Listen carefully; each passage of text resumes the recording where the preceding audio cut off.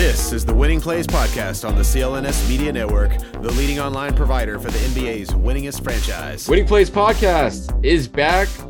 Celtics training camp is here. And wouldn't you know it, the team has made its first big roster move of the week. Blake Griffin will be signing a guaranteed deal with the Celtics this week. Should be in camp, maybe in uniform for their first preseason game on Sunday. And this, I would have to say, was pretty unexpected. My name is Brian Robb. I'm joined today by my partner in crime at Mass Live, Suichi Terada, who actually had a front row look at Blake Griffin back in the glory days in Detroit. Suichi is a Michigan man, or Michigan State man, I should say, in his collegiate days. A Detroit fan way back in the day. Poor guy. But Suichi, so this was Blake has been out of Detroit now for 2 years, I guess, right? He got bought out like in the middle of the 2021 season, I believe. Yes. Yep. 2021 or 2021, 22 or 2020, 2021 was the year he got bought out. And so he's gone from 20 points per game, I think a couple years ago, like in those, or maybe not that year, the year before that with Detroit, to literally signing in the middle of training camp for a veterans minimum deal. It's been a bit of a fall for Blake. There's obviously been health issues. Not too surprising, though. Not too surprising given what he is, but I don't know. I mean, the backdrop to this signing obviously is the news that Luke Cornett is going to be out for a couple weeks here with an ankle sprain, and obviously on top of the Rob Williams and Danilo Gallinari news. So the Celtics clearly need some front court depth here, Suichi. And I don't know, like there's obviously plenty of options out there, whether it was Blake or LaMarcus Aldridge or Carmelo. Like where do you rank the fit out of those guys, or at least any other guy that was out in the free agent market right now? I mean, are they really, I don't know, like when you talk about like LaMarcus Aldridge, Carmelo, like are they really that different, I guess, at this point in their careers? I guess Carmelo would probably score more, and everything like that. But it's just kind of like they're all, former, very well-respected, very talented former all-stars, but it's just they're in the twilight of their careers. I think this is a good move. Obviously, like you said, it's a bit unexpected. It's kind of crazy to think about, but Blake's last really good year was 2018-19. So that's 4 years ago. It's crazy. He was all NBA that year. He had like a 50-point game against the Sixers. Like it wasn't realistic, but early MVP hype. Like he looked really good that year. And I think I was really impressed as you said, front row seat with Blake was he kind of like he matured his game, like remember when he was like first started out and like was an all-star and like his first year in the league, like he was dunking everything, right? And like he didn't really have that much of an offensive game, but now he does. So I think in terms of the fit though with the Celtics, like I wrote about it at masslive.com, but it's just like I think one, you don't expect him to play more than like a dozen minutes a game, because if you do, that means it's either the rare night where Al's sitting on a back-to-back or something, but like you don't want Blake Griffin playing that much, but two, like you're not expecting him to be like some big contributor. Obviously, he got signed in the middle of training camp, so but he can still do some okay things. Like he showed a little bit, right? Like against the Celtics in the playoffs when he was with the Nets last year. I think the biggest question mark is just defensively. Like we saw Jaylen Brown go after Blake like multiple times, just ruthlessly in the playoffs. So you can hide that in the regular season, not so much in the playoffs, but I think this is mostly a regular season signing, B-Rob. Like, I don't think you're going to expect much from Blake. Maybe he has one good game where he turns back the clock, but this is pretty much, hey, we need somebody to eat minutes at the front court, especially with Cornett going to be out 1 to 2 weeks. Like who like at this point, like who's the backup bigs right now? Like it's Al, it's Grant, and it's Blake Griffin. Then you got Cotton and Galley and all those other kind of unproven guys. So I think it's a good signing. I kind of thought about this. Like, I don't think it's a bad idea. I don't think it's a bad idea to add a veteran voice in that locker room. Like Blake Griffin, of all people, knows what it's like when an organization is in turmoil. Like, I remember Donald Sterling and the Clippers. Fair. Like, obviously, that's a different magnitude than what's happening with Ime and the Celtics right now. But it's just, I don't think it's a bad idea to add somebody well respected. And last year in Brooklyn guys, too. Yeah. Last year, Boca was like a different thing. Though. That was like a player thing. Yeah, that was a player thing. But yeah, that's true. That's it. Yeah, certainly different type of turmoil. Yeah. Dysfunction. Yeah. Yeah. So if you brought up, so let's talk about Blake Griffin in last year's postseason, since that it's funny. Like that's obviously everyone's last memory of him. is, he didn't even play the first two games of the first round series. It was kind of like in and out of the rotation for Brooklyn towards the end of the year, but then was clearly out of it when the series started. And then he came in, he actually played well offensively in game 3, which I don't even remember that part, but he had 8 points and a rebound. He had like a couple of threes, I think. A couple of threes, exactly. Yeah, he had a couple of open threes, and kind of maybe because they were just searching for offense in that game, and so he started to float a little bit. And then he got a bigger role in game 4, and I think that's what people really remember for. And he actually was like a spark off the bench. He had 4 assists in that game. Was kind of like you said, the seasoning of his game that we kind of saw in Detroit as a bit of a playmaker was on display here. But then obviously Jalen just kept cooking him in the fourth quarter, possession after possession. And like you said, though, I don't mind that, because in the regular season, like, A, he's not going to be on the floor for those kind of moments, I feel like. And B, like, that's just not going to be their defensive scheme with him on the court, period, of like the switching. So and like personnel wise, you can probably hide him a little bit more in the regular season, I think. Right. And then I also think it's just this idea that like he's really like, I just don't think the Celtics, unless a bunch of injury happens, like I just don't think the Celtics are going to get to the same point as the Nets, where like Steve Nash was like just like throwing anybody at the wall. I feel like in games 3 and 4. Like, I just think this team is too deep when they are fully healthy, and that's kind of the goal for the playoffs. Like, it's basically like breaking. If you need to break this glass in case of emergency, that is Blake Griffin in playoffs next spring, like then you're in trouble. But I just don't think the Celtics, with their depth as of right now, necessarily need that. This is more for the regular season, which I think is a good thing. Exactly. And so to me, what it really is from, once Cornette went down, they got a week look at these guys in camp. We're like, do we really, like, how much do we trust Vonleh and Jake Layman and Kevin Gelly? And I think what Griffin brings is just the offensive upside element for a backup big. And I assume, like, defensively, I mean, probably both sides, where he's probably gonna be playing like a center. Like, I don't think they're gonna be having him trying to guard even stretch forwards, because that's just not a smart idea. But he's a big guy who can pass the ball, and traditionally can at least have a threat of hitting threes. He only shot, that's like the alarming thing last year. I think he shot like 26% from 3, but he's a career 33% shooter.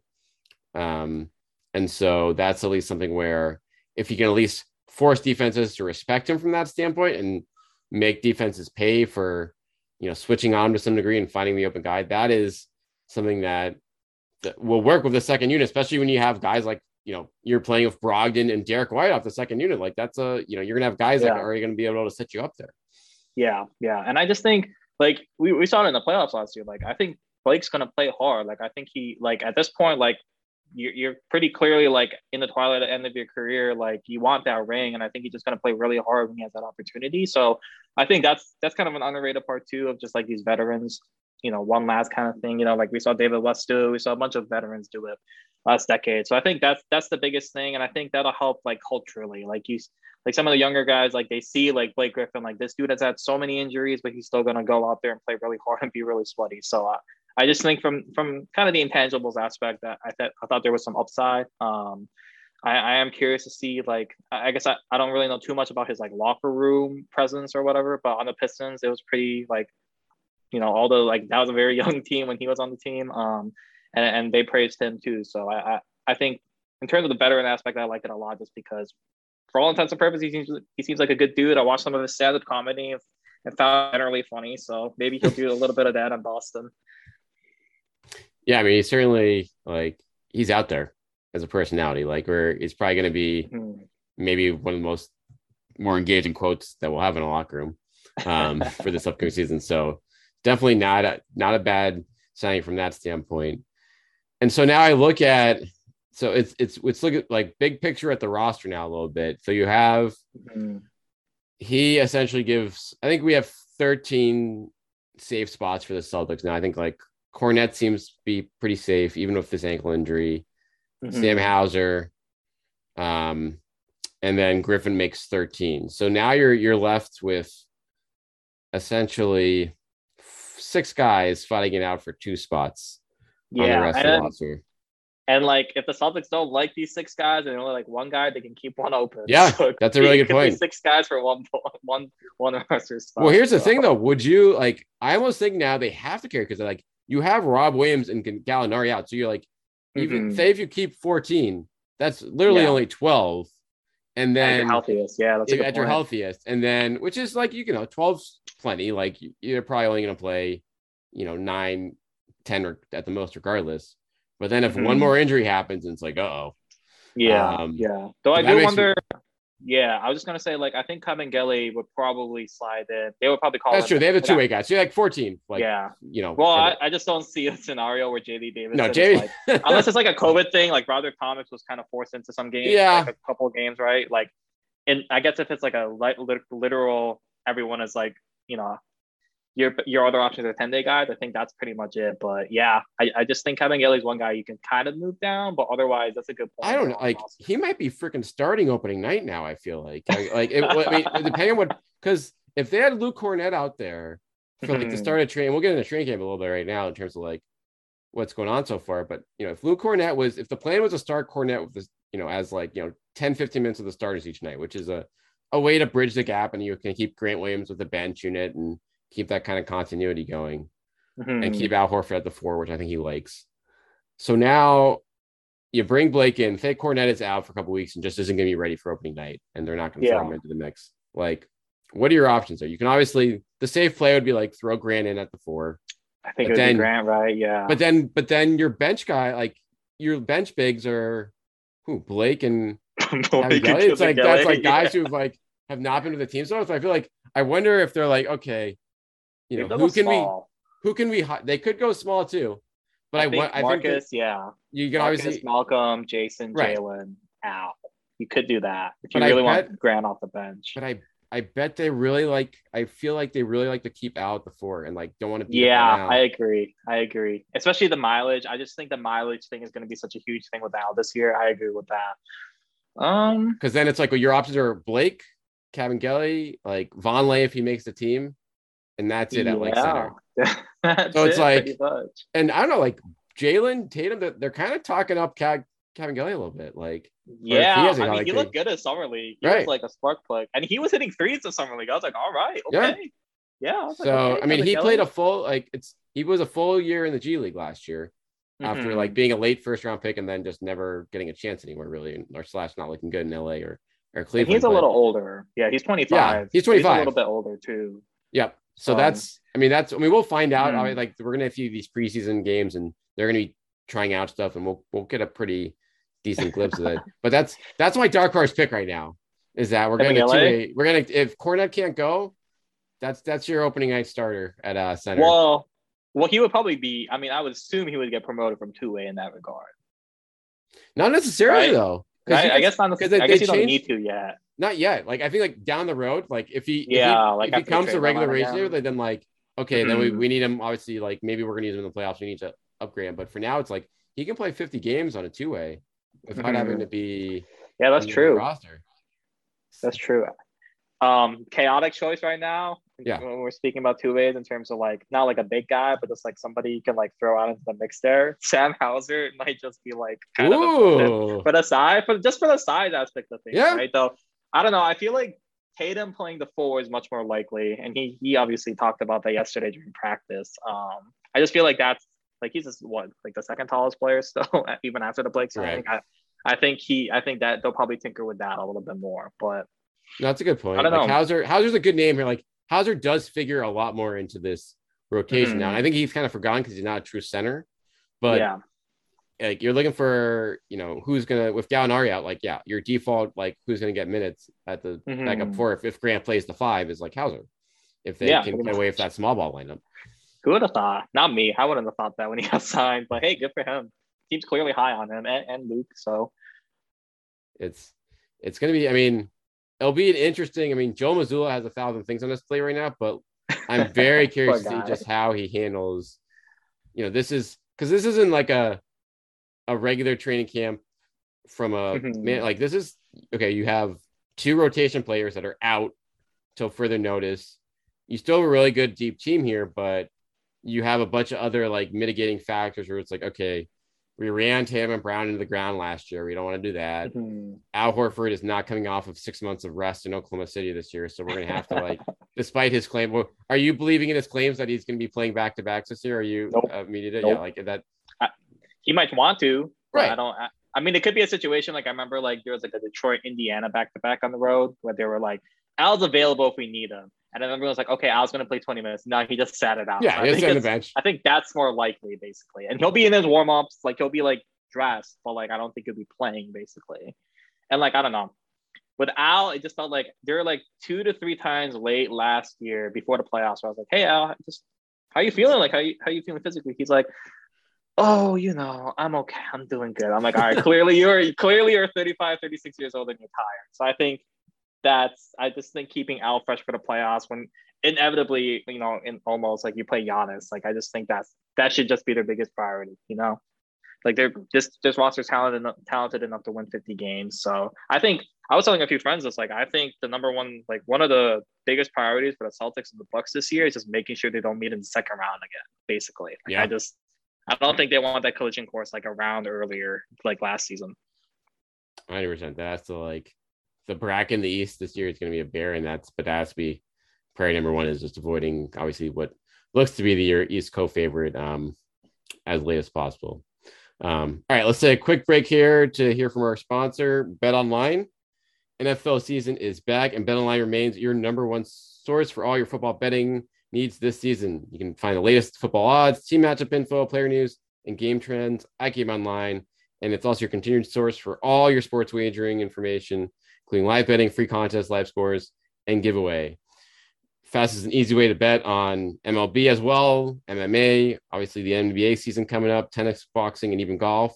So head on over to betonline.ag to join and receive your 50% welcome bonus with that first deposit. Make sure you use promo code CLNS50 to receive your rewards. BetOnline, where the game starts. All right, what other takeaways you have from training camp here? We first of all, this is brand new. You're actually been able to go on the court for the first time, Suichi, at training camp for the first time since you've been on the job. For those who don't know, at the Auerbach Center during the height of the pandemic, we reporters were not allowed to converse or just get on the practice floor to see the drills up close or to talk to a player here or there. But now Suichi has actually been able to get boots on the ground, and I'm curious, what's your observations here from the first couple days? Videos are a lot easier to take. Yeah, right. Instead of all the way high up, right? Like if you were wondering why the reporters' videos all sucked last year, it's because we had to go. We were like on a different floor, basically, just looking at them. Whereas, like, obviously for on the court, that's like a completely different experience. But yeah, I just think the biggest takeaway I thought was just how normal everything seemed. Like I remember like rolling up on Tuesday, I'm like, what are the vibes going to be like? Because that's another thing too. Like you can kind of tell, right? Like it's not like anything like it's concrete, like numbers or anything, but you can kind of tell like if something is just kind of a miss and then like the players kind of maybe, hint at it or whatever, but everything seems pretty normal. I think, like Joe Mazzulla pretty much, I don't know how many times he has said patience and just keeping the players comfortable in the first, 4 days of his tenure when we had been able to speak to him. And that's kind of the vibe I'm getting so far. And I think that's a good sign of a leader. It's realistically, like we are sick, as much as you're sick about reading about the Ime Udoka suspension, we are probably as, B-Rob, especially because I was on PTO last week, like we're as sick. Yeah, right. Writing and reading and talking about suspension, but that's just how it is, right? Like it's just something you can't ignore. And I think the fact that they have been kind of not like ignoring it, but just kind of like taking it in stride, I think that's kind of the big thing so far in terms of all the other off-court stuff. Yeah, I agree with that. It's because that can go one way or another, this situation, I guess. And the benefit, I think, to Missoula and the fact that why they put him in there is that you can tell that a lot of these guys are comfortable with him and have, a relationship that goes back with him to 2019, particularly the stars like Jaylen Brown. It sounded like did a lot of film stuff with him, particularly last season. And so if you have the buy-in and the comfort level from those guys, and then obviously everything else is the same, like, there's been no other shakeup to the staff, really, that makes it being like, okay, yeah, this is practice. It's just, Ime's not here. And like, that's weird, but we can kind of get over that in terms of what our focuses are from that standpoint. So it's going to be, I'm just really fascinated though to see, like, I've heard a lot of things about Mazzulla, like from even before all this happened, in terms of his rise on the bench and how he was really good at scouting certain series and stuff in the postseason run last year and got, some pretty high acclaim for that. And so now you kind of get, like, when it's assistant coach for that stuff, you really don't get to know, like, okay, those guys don't get the accolades for that stuff, at least, in real time. Now we'll kind of get to see here, okay, can he, how much of that is going to be worked into his game plan on a nightly basis, or, kind of how he handles, obviously, everything else that comes with being a head coach. Yeah, I mean, his rise is, like, I don't know if fans know this too much, but he was a Division II head coach before coming on Brad Stevens, coaching staff. And that's an amazing glow. Like, D2 head coach at NBA, interim coach in a few years. So one other thing too is I don't know how you felt about it, B-Rob, but, like, I remember I was just looking around and I'm like, okay, there's the core of guys. And then you're adding Malcolm Brogdon. And I just think that was, like, obviously it was a very, huge move, impressive move during the offseason. But that, like, actually, like, speaking to him and seeing him, like, practice with the team, like, kind of put that into context. Like, this team went to the NBA Finals last year with this core. And then you add somebody like Malcolm Brogdon. Like, dude's a legitimate, like, like, he's probably not a perennial all-star by any means, but, like, dude is impressive. Like, his resume is very impressive, and everything like that. So, and then the number one thing, right, like, sacrifice and buying into the team, and he's been all about that. So I think he's impressed me too, just because I think he kind of jumped in front of that narrative, right? Ever since the press conference, like, people were like, how are you going to work with Marcus? How are you going to work with all these other guys? But he's just been steady in terms of, I just want to win. And, he knows what winning looks like. His third year in Milwaukee, his last year, they won 60 games. And despite that, I wrote about it earlier this week, he still thinks this might be the most talented team he's ever played on. So you look around and I'm like, okay, I can see it. Like, 3 months removed from the finals run and they're trying to do it again. So yeah, it is. That's like I think it's really important for him to get out front of that stuff, obviously, given the situation of Smart in terms of the questioning there. But now it should make like the silver lining of all this injury stuff. It's like, okay, they're going to have to go small a good amount, and that's probably, like, going to be in their best interest to, like, probably play those guys together to close out games, at least to start while Rob's out, because unless Grant is coming out and, like, looking like, which is possible, it's possible he could be, your closing four next to Al Horford there, then, but you might want just the added shooting and the added playmaking that Brogdon can kind of provide in that front. So it's it'll be, from a talent standpoint, they're not going to have this group together, obviously, for a while from just the Rob aspect of it, but you do think that they can kind of hit the ground running here. And I think the schedule out of the gate is obviously tough with Philly and Miami, but after that, like, November is not too bad. Yeah, so they should be able to get at least, like, something going here and give themselves a chance at a top 3, top 4 seed in that span when they're dealing with the worst of the injuries. Yeah. So I don't know. We'll see. I mean, the injury luck obviously has not been great, and I just think it's the fact of when it happened. Like, if Gallo went down, and, like, in some ways, if he was gonna go down, like, during the offseason, wasn't the worst time, just because you can, like, there's still options on the free agent market, right? Like, be able to hold out. But it's just like, I just think with early season injuries, like, it's just one of those things where you just, right, like, they can overcome Gallo's injury, but it's just like, you don't already want to be dipping into your depth, right? Like, the first preseason game hasn't even happened. We already have to talk about, the depth and what they can do. And I just think so far, I mean, obviously it hasn't been great, but not anything to be worried about yet. But it's just, you hate to dig deep into your depth at this point in the season, I think. So but like I said, Brad Stevens and company has at least been able to kind of counteract that through other options, at least. So at least that's a small silver lining, basically. Yeah. Well, we'll get a first-hand look at that depth during next week. We got 3 preseason games coming up hot out of the hopper, starting on Sunday here. And Suichi and I will be all over it at masslive.com. Make sure you are following Suichi on Twitter at SOUICHI Terada, TERADA. And we'll be all over Blake's debut. What's your prediction? Is he I assume we're not going to see him Sunday because that's a pretty rough turnaround for him. Are we going to see him next week in one of these games? Are they just going to throw him out for 10 minutes or give him more time to get into shape? I think so by the third game, right? Because they play basically like 3 this first week, then they're off for a week, then they have the last one Friday. So I think the third game they'll try to, because they'll be acclimated and everything. And like, you don't want, like, I don't know, he probably doesn't want his like only game action being that fourth game. So maybe that. But once again, the only caveat, remember, Juancho Hernan-Gomez started the first preseason game. Like, it is very early, still very early. So do not read into everything. Any overreactions? Yeah. Read all of our stuff. Read into exactly. But maybe not who's necessarily playing up there yet. Yeah. Still very early. Juancho, what a time.